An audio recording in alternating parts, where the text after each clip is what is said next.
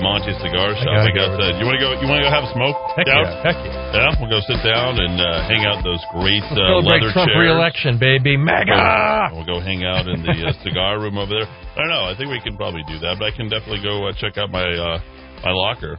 I think I got my locker's right next to Brian Colon. Oh, yeah. I'd love to talk to the auditor. The auditor.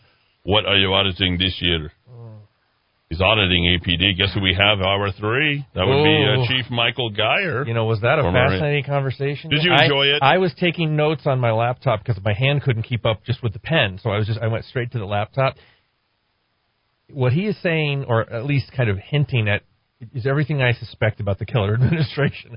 Just the orchestration, the phoniness, the politics and ideology above basic government provision of services. He's pretty brave to come out and tell his story. I don't like his focus on guns, saying, guns are the reason we have violence in Albuquerque. All over rural America, every household has a gun, and rural America is one of the safest places you can be. It has nothing to do with guns. But he did talk about people's upbringings, which I like that a lot. He's an interesting guy, and I think he has a lot of important things to say. Killer Keller, we can refer to him as pretty much, because the murder rate went up, and it looks like that was driven more by policy than it was anything else. Oh, I missed something. I was listening to the podcast from yesterday, and I noticed that you alluded to the fact that Los Alamos doesn't have any theaters anymore. Right. Like, that's been fully done. There's no coming back. One of the first movies I ever saw, I actually went to go see with my uncle, Johnny. He's no longer alive now, but my Uncle Johnny took me to go see. I used to live across the street from Ashley Pond. My dad was working on the labs back in the day. Sure. Yeah, I was an ironworker, union ironworker, and we lived right around the corner from that theater that's there in that shopping center. I remember that. And he took me to go see. It was the only movie I ever went to go watch with him, Every Which Way But Loose. Oh, I love it. I love the Eastwood orangutan movies. I love those we used to movies. live in the apartments there, right across Philo the street. Beto, absolutely. Yeah, so I remember good. that. So you said that yesterday. I'm like, that brings back memories. And then also when I lived in Los Alamos for a time, my dad used to take me to the library. Remember Bill Cosby? Remember? And America's Dad. Captain Kangaroo? Oh, yeah. Yeah, I used to do the picture pages. We used to go to the library to go get the picture pages.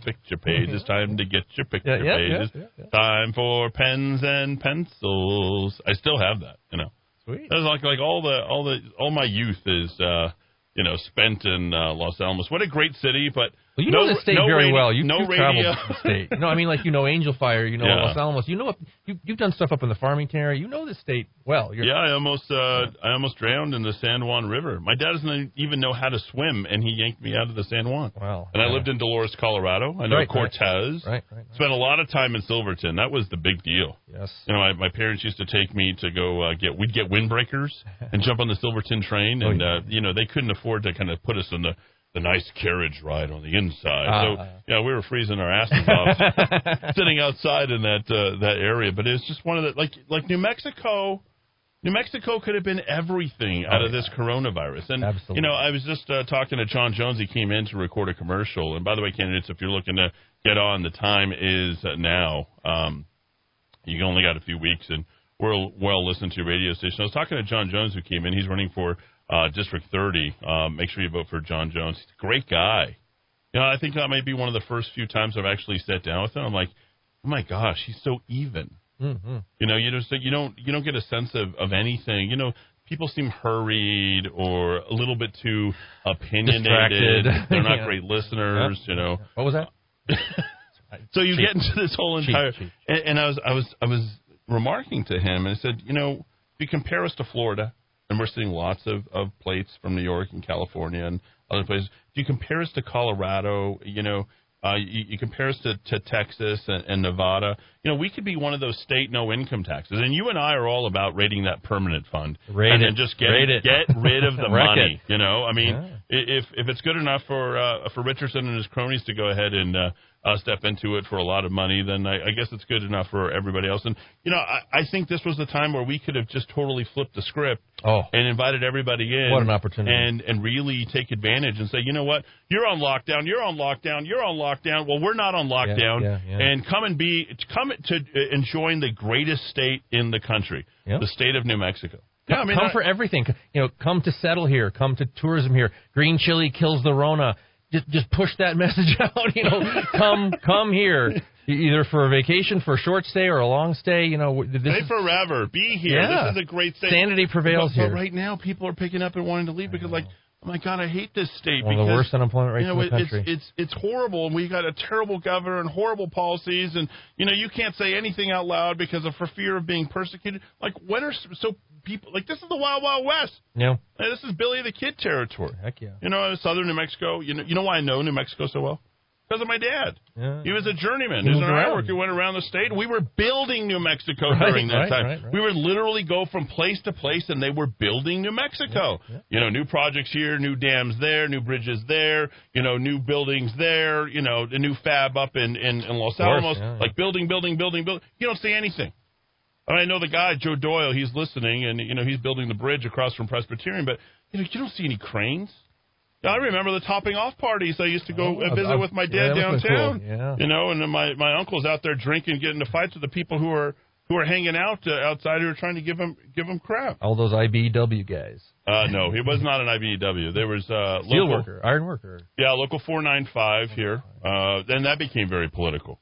And the guys who work there, they don't even work. Too busy politicking. In fact, you know what? I got my ass kicked every single time on the job site. They'd come and, my dad wouldn't let me make a certain amount of money, because I was a boss's son or whatever, and I had to. So I did something called, and I know we're going way off on tangent, but we wanted to talk about real estate. But my dad would tell me, it's like you got to do whatever they tell you to do. And they just sit there and harass me, and you wonder why I'm so hard-nosed, kind of the way that I am. I give everybody crap. Everybody that comes to me. Because you're your dad? Because they thought you had special treatment or something? Or? No. They never did. They just threw me out there and said, go out and go work and punk that steel. And that means just drag steel across the site, and then, make sure you're there early. And if you're there early, you're not there early, they're going to say something.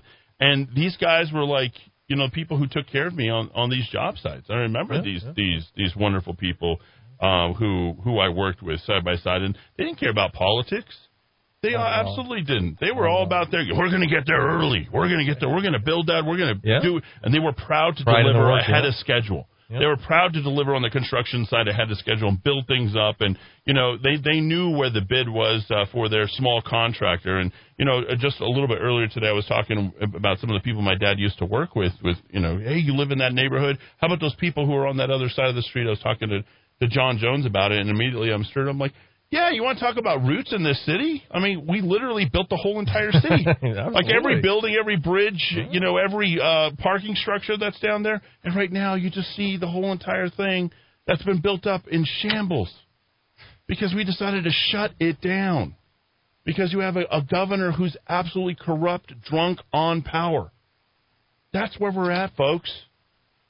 I'm blue collar like the rest of you. That's how I grew up. I didn't grow up in some sort of special circumstance or anything. And there's people who actually love this. I literally am across the street. Right across the street from where I grew up. 1817 Cornell. I'm right across the street from that place here, broadcasting out of this building. Right. And I cross as I said, time and time again. David's laughing at me now. Time and time again, every day I cross the very hospital that I was born in. We care about this place. And this is what I see is we have too many transplants and carpetbaggers who don't care enough about this place. And I was so excited to hear when, John Jones was telling me all about how he grew up in Santa Fe, New Mexico. And, he grew up and his dad was a surgeon up there in 1962. I'm like, yeah, did you hang out with all the people from Los Alamos? Because they would come from down the hill. Right. Yeah. The entire place has completely changed. And it could have changed for the better if we didn't have these draconian Democrat policies that have been dominating us for the last 86 years. So, yeah, folks, I grew up Democrat. I grew up as a JFK-loving Democrat. But let me tell you, JFK would be a Republican today. You need to vote the bums out. Every single one of these corrupt Democrat politicians, don't vote for a single one of them because they have ruined this state. There hasn't been a good Democrat in this state since the mid-'80s. Yeah. Looking back. And the Cowboy Coalition. You go back that far. Yep. That's when the corruption, and you wrote about it. I want to commend you. You don't even have a whole history here. No, I don't. You're right. You go back and you talk about Tony Anaya today. Yep. In one of your write-ups. Yep. Folks, I'm going to cut to a quick break and check with Rudy Grande very quickly. Rudy, are you there?